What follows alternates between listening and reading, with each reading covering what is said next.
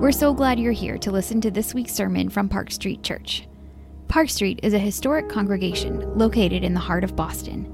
But more than that, we're a community of people from all different backgrounds who believe and are united by the good news that Jesus is Lord. Visit us at parkstreet.org to learn about our community.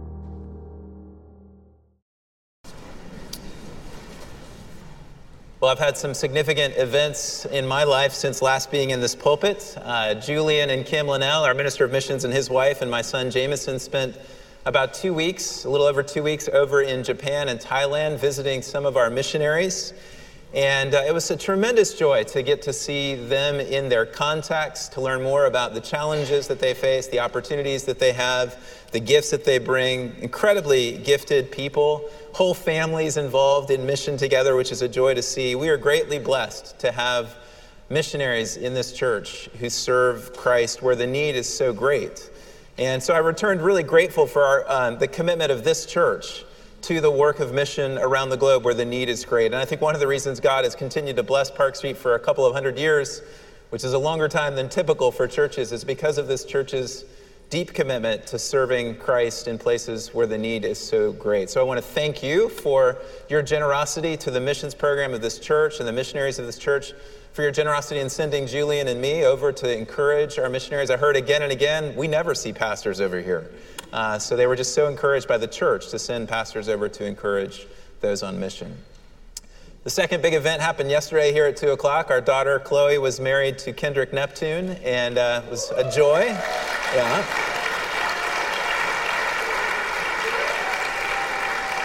Yes. We feel overwhelming gratitude at God's provision of a godly young man for our daughter, and we're now really encouraged that they are husband and wife and on their way to living a life of serving Christ together. And it was a joy to be with many of you who joined us yesterday and our family, some of whom are here now, and just really grateful for that moment. You're never really ready, I don't think, for those big transition moments in life to marry off a child, but we're just overflowing with joy for what God has provided for our family. It is good to be back with you in worship, good to be back here in the pulpit, and really good to be back in the Psalms. I love the Psalms. It's my favorite book in the Bible, and so I'm excited to continue on in this series. We've had several other of our ministers do a great job over the last few weeks of continuing to preach out of the Psalms, and we will continue this morning with Psalm 72. So I want to invite you to open up your Bible to Psalm 72. After his resurrection, you might recall that Jesus said these words to his disciples, and this is in Luke 24, verse 44. "These are my words that I spoke to you while I was still with you, that everything written about me in the law of Moses and the prophets and the Psalms," he says, "must be fulfilled." So from Jesus's own lips is the reality that the Psalms are in fact about him. And we've seen that over the course of this series this summer. But that becomes, again, especially clear as we open up Psalm 72. This psalm is all about a king. Note the superscription, of Solomon. Most think that this is a coronation psalm for the Davidic king in his installation onto the throne. It's possible even that David may have written this psalm for his son Solomon when he would transition into the throne. And this psalm, because of its orientation around the beginning of a king's service, expresses the ideals and hopes that Israel had for their king. What a king should be. We all long for a king deep down. We long for somebody to be in charge and to rule over us benevolently, provide and care for. And so when we begin to talk about kingship, we come close to the depth of each one of our hearts. And my hope as we open up this psalm this morning is to first just understand the longed for king according to God's word in Psalm 72. And then second, we'll see the true king who came, who of course is Jesus, David's greater son, who fulfills Psalm 72. And then third, I want to think about what does it look like for that king's kingdom to expand as Jesus taught us to pray, "Thy kingdom come." So that's the trajectory that we'll follow this morning. So the longed for king. And I would submit to you that the king that's portrayed here in Psalm 72 is, in fact, the king that every one of us does long for. Look at the beginning. "Give the king your justice, O God.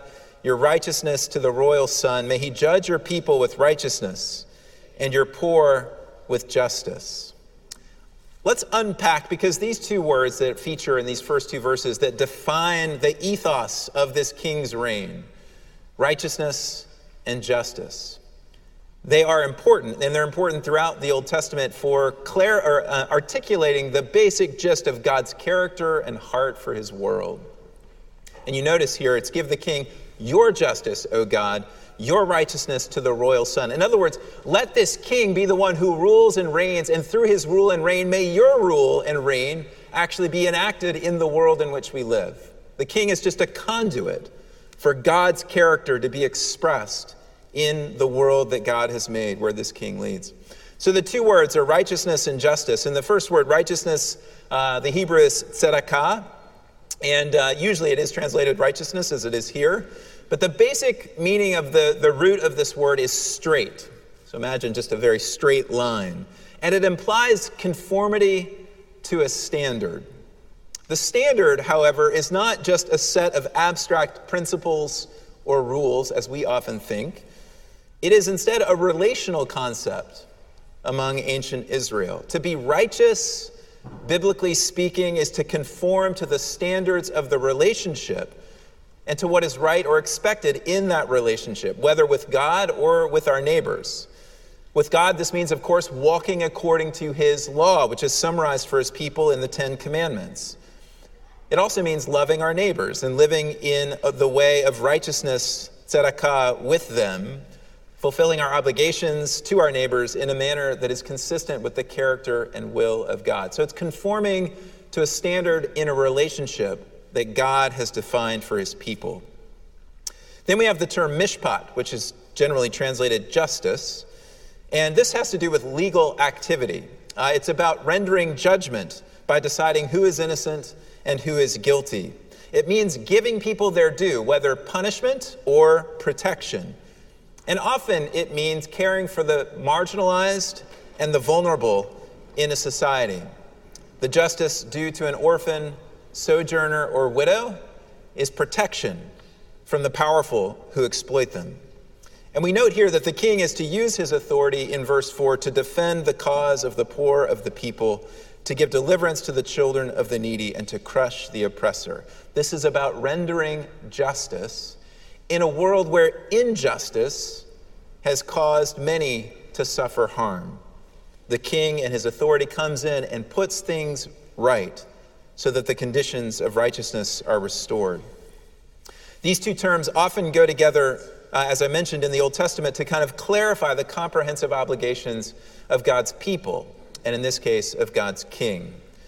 An Old Testament scholar that I enjoy, Christopher Wright, writes this, quote, in the broadest terms, and recognizing that there's a great deal of overlap and interchangeability between the words, mishpat, justice, is what needs to be done in a given situation if people and circumstances are to be restored to conformity with tzedakah.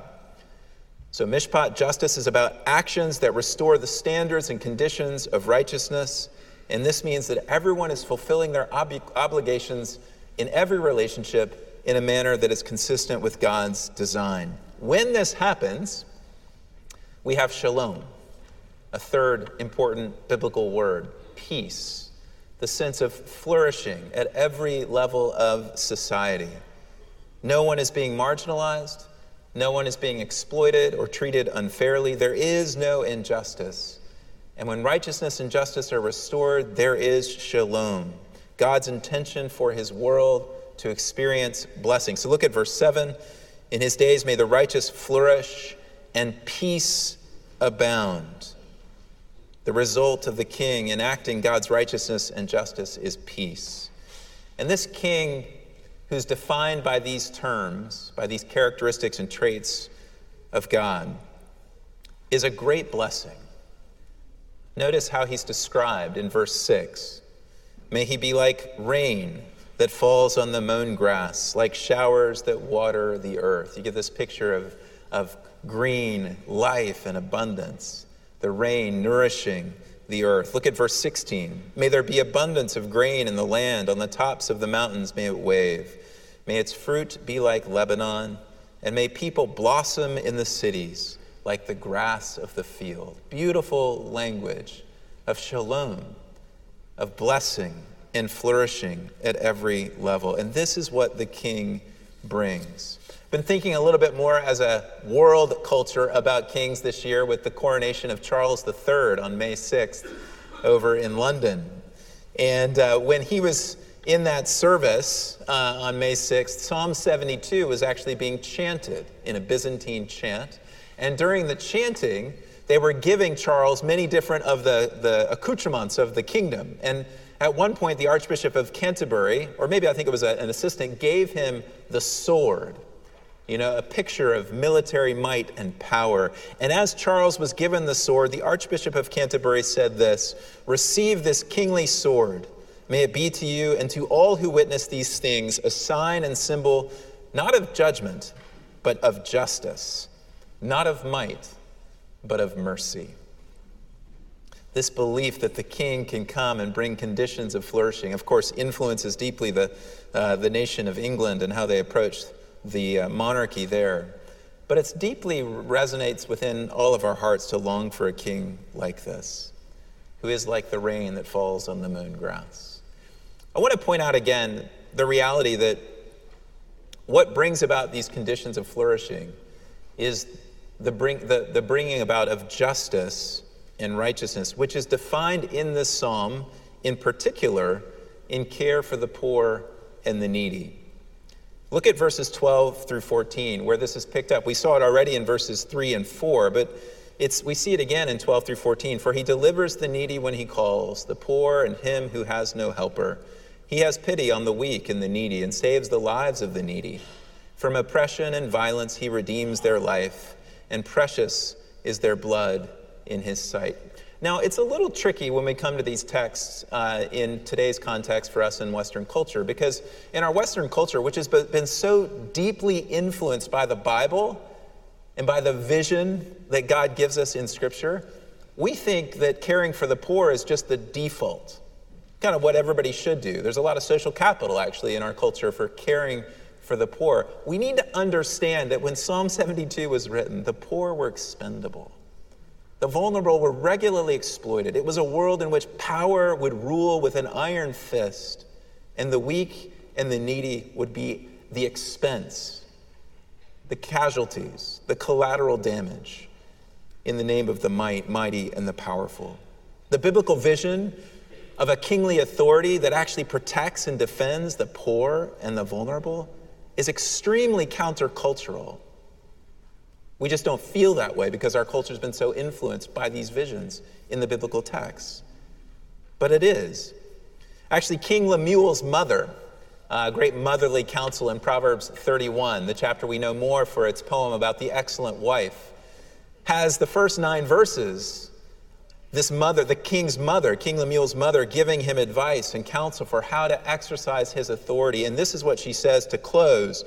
"Open your mouth for the mute, for the rights of all who are destitute. Open your mouth, judge righteously, defend the rights of the poor and needy." So this is a feature of the longed-for king that Psalm 72 portrays for us.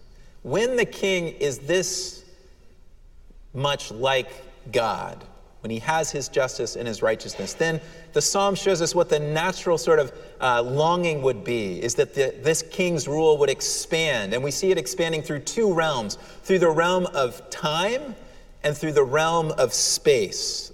Look at time in verse 5. "May they fear you while the sun endures and as long as the moon throughout all generations." Verse 17, also on expanding through time. "May his name endure forever. May his fame continue as long as the sun." We want this king to rule forever because this king is so good and holy and righteous and protecting and bringing flourishing. Of course we would want this king to rule forever. Look at the expansion through space as well in verses 8 through 11. "May he have dominion from sea to sea and from the river to the ends of the earth. May desert tribes bow down before him and his enemies lick the dust. May the kings of Tarshish and the coastlands render him tribute. May the kings of Sheba and Seba bring gifts. May all kings fall down before him. All nations serve him." When there's a king this good, it's natural to long for the expansion of his reign across all of time and across all of the world, all of the nations. Would all of the nations serve him and come under his benevolent and gracious rule? And then the psalm links the rule of this king with one of the greatest verses and promises in all of Scripture from God to Abraham in Genesis 12, where God reveals his heart for his world, that through you, Abraham, all the nations or families of the earth would be blessed. And look at the end of verse 17. This psalmist tying together this longed for king with the promise to Abraham. May people be blessed in him.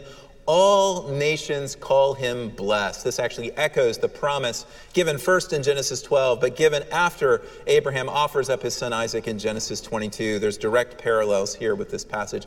And so the psalmist is saying, this king is going to be the means by which God's heart for blessing for the whole world is going to come about. They longed for this king, but he never really came in those days. They had a few good kings in Israel, Hezekiah and Josiah. Some of us name our kids after kings like that. Nobody names their kids after Ahab and Manasseh, the evil kings who overshadowed the rule of the good kings. And honestly, the experience of Israel was that they continued to walk and fall short, to walk down their own paths. And their kings didn't reflect the justice and righteousness of the God who made them and gave them that authority, but rather reflected a self-seeking, a self-exaltation, an exploitation of people under their reign and rule, and led the people into idolatry. And things were a bit of a mess. And instead of blessing and rule, Israel experienced hardship and defeat and ultimately exile from the promised land, which was a kind of death and banishment from the conditions of life. Until, and now we go into part 2, the true king comes. And it's helpful to remember on this idea of a king that the key theme in the three synoptic gospels, John's gospel doesn't quite pick this theme up in the same way, but it's the central theme of the first 3 gospels is the kingdom of God. You remember what Jesus says, his first words when he enters the scene? The time is fulfilled. The kingdom is at hand. Repent and believe the good news. Jesus comes and he fulfills the ideal longed for king that Psalm 72 celebrates and anticipates. Jesus walks in and says essentially, I am he. And we read this in the Gospels in Matthew, right at the beginning of the New Testament, verse 1, chapter 1, the Son of David. Also then in chapter 2, when the Magi come, they refer to this little baby in the manger as the King of the Jews. Great claims are being made about him at the very beginning of his life, a hope for a king who would establish God's reign of justice and righteousness and bring peace and shalom and blessing to all. And in that story of the Magi, they weren't kings as tradition has it, but they did bring gifts, which this text does say that this king receives gifts. And they come to pay homage to this newborn baby, this infant king.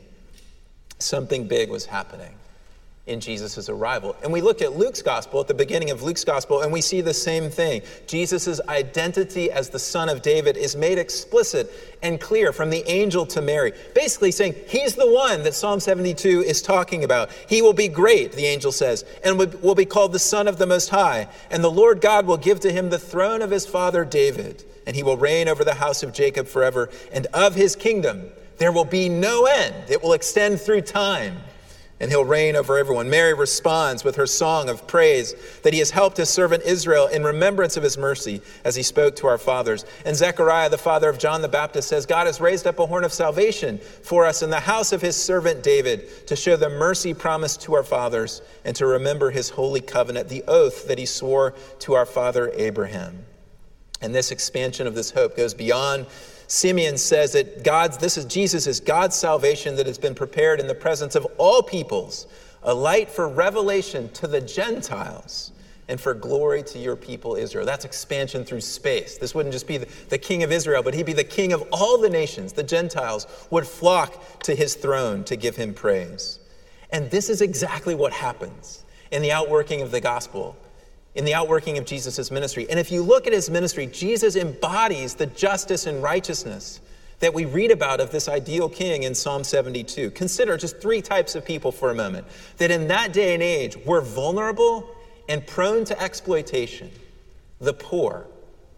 Well, we've heard when John the Baptist sent people to Jesus to say, hey, are you the guy that we're waiting for, the one that's going to fulfill Psalm 72? He responds by saying, all of these sick people have been healed, the dead have been raised. And then he says, and the poor have the good news preached to them. Think about the woman who had the issue with blood, ostracized from her society because of her illness. Having spent all that she had, she reaches out to touch Jesus, and she's healed in an instant. And then he speaks in front of the crowd and says, woman, you've been healed, so that she would be restored to her community. Jesus cared for the poor. Or the blind beggar Bartimaeus on the road outside of Jericho, that he heals him of his blindness and he follows Jesus on the way. Jesus cares for the poor. Think about women. Women were exposed and vulnerable in that day and age. And in so many patriarchal cultures throughout history, women have been in a very vulnerable position. Jesus relates to women with wonderful sensitivity, tenderness, and gives them dignity. Mary sits at his feet to learn from her master and teacher. After his resurrection, Jesus' first appearance, he gives to women outside the tomb, to be the first to declare and proclaim the good news that he, the king, has risen from the dead and that he continues to reign, and all authority in heaven and on earth has been given to him.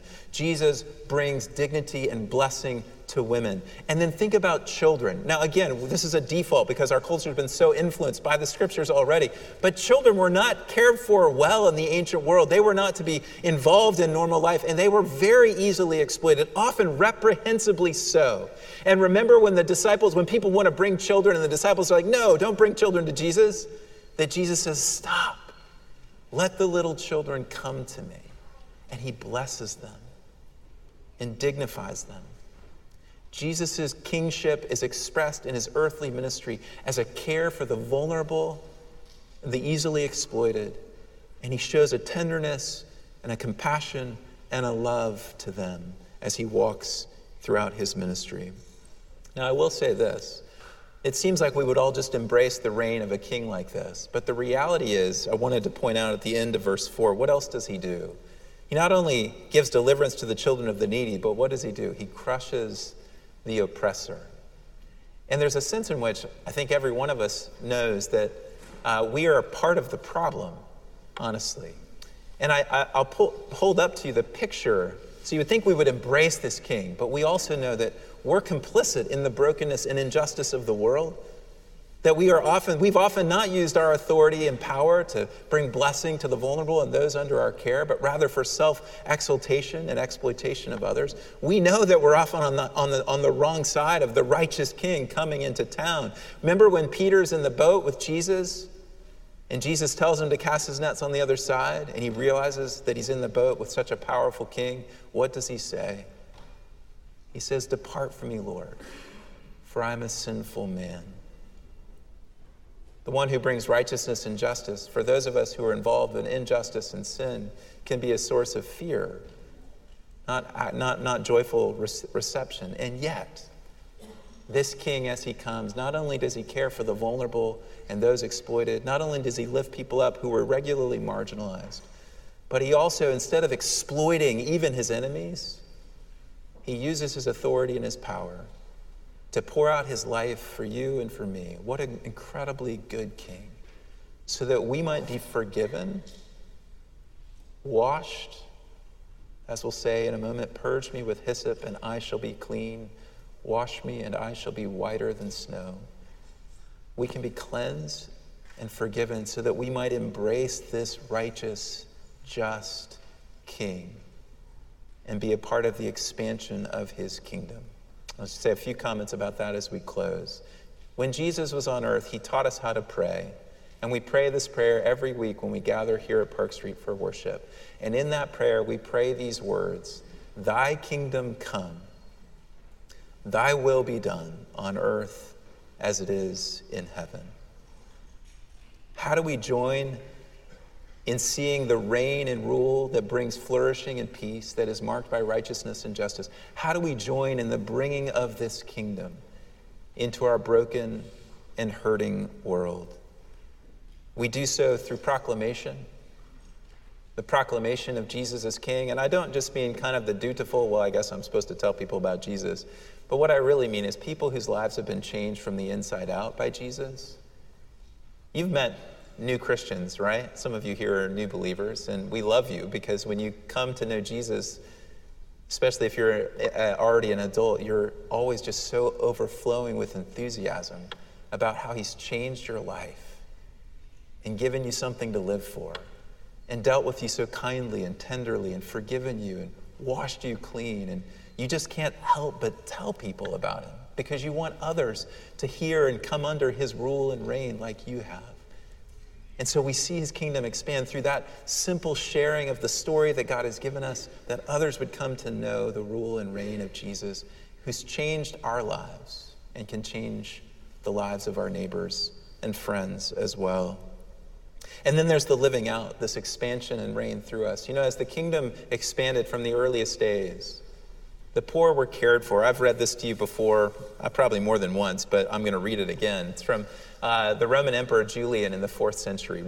He was a very strong opponent of the Christian people in the Roman Empire. But he said this, why do we not observe how the benevolence of Christians to strangers has done the most to advance their cause?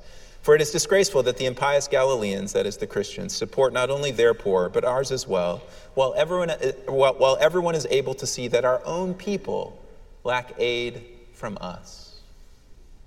What caught the attention of the watching world was how the Christians cared for the poor, the kingdom expanding, the kingdom of righteousness and justice manifesting care for the needy. Everywhere the gospel went in the ancient world, it was received with joy and gladness by women, who, again, as I've mentioned, were a vulnerable class in the ancient world and often exploited. But everywhere the Christian gospel went, women received it with tremendous joy and gladness because it gave them a dignity and a protection and a blessing that they didn't experience in the cultures around them. And then children also were loved deeply by the early church. Rodney Stark, a sociologist who studied the early Christian period, would reflect on the fact that the Christians were known for their care of children, especially female children. And this was radically countercultural as the kingdom expanded. In other words, we see the kingdom expand not only through our proclamation and our sharing of our testimony, but through the way that we live and embody the life-giving rule and reign and power and authority of Jesus in our lives. The kingdom expands. So let me close with just a couple of words of application. I mentioned that this is the longing of all of our hearts, this kind of king. And I just want to say personally to all of you that my longing would be that each of you would know the richness of the life and rule and reign of this king in your own life. So maybe the first application is just to say, are you still resisting his rule? Or have you yielded? And you might think, well, I don't know about a king of righteousness and justice. And I would say, well, actually, this king will wash you and cleanse you. He will embrace you and set you on solid ground. And he will give you life and meaning and joy and richness under his rule. And so the first application is just to yield. It's to surrender to this king, to repent and believe, to trust him, and to give your life over to him. For those of you who have already done that, my first application for you from Psalm 72 is just to go praise him and thank him for what an incredible gift we've been given in this ruler, this son of David, this king, for how tenderly and graciously he has dealt with you personally, and for how wonderful it is to see the impact of his rule and reign across the world for the last 2,000 years. And you and I get to be on the inside of this glorious kingdom. So praise him for that privilege. The third application that we could make from this text is that all authority and power, and most of us have some. If you're a parent, you're a boss, you're working with people in an NGO context, you've been given some authority and some power. And every authority in the world is delegated from the God who is the God of all authority. And that authority is meant to be used to bless and care for those under our care. Are you using your authority to be a blessing, to bring shalom to the people that God has entrusted to you? Or are you exploiting? Worse yet, abusing, which is the exploitation of the vulnerability of others for one's own gain and advantage. Jesus does just the opposite, and he exploits himself in order that we might receive life. Are you using the authority that God has given you to bring blessing in the world? Give the king your justice, O God, and your righteousness to the royal son. I'll end with verses 18 and 19, which are a tremendous... We're not sure if they were just added by an editor at the end, but nonetheless, they fit this prayer for the king really well. Blessed be the Lord, the God of Israel, who alone does wondrous things. Blessed be his glorious name forever. May the whole earth be filled with his glory. Thy kingdom come, Lord, through me and through you, as those who have become his subjects. Amen and amen. Let's pray. We thank you, God, for this vision of a glorious king who we now know to be Jesus. We pray that his rule would expand in our own hearts and in our community. God, I pray for anyone here who doesn't know him really, that they would know him as this gracious king. And I pray for all of us who do know him, that we would serve him in response to his love and forgiveness, that your justice and righteousness would be known throughout the world. God, give us this heart, that you would be glorified and your son would be exalted. And we pray this in Jesus' name. Amen.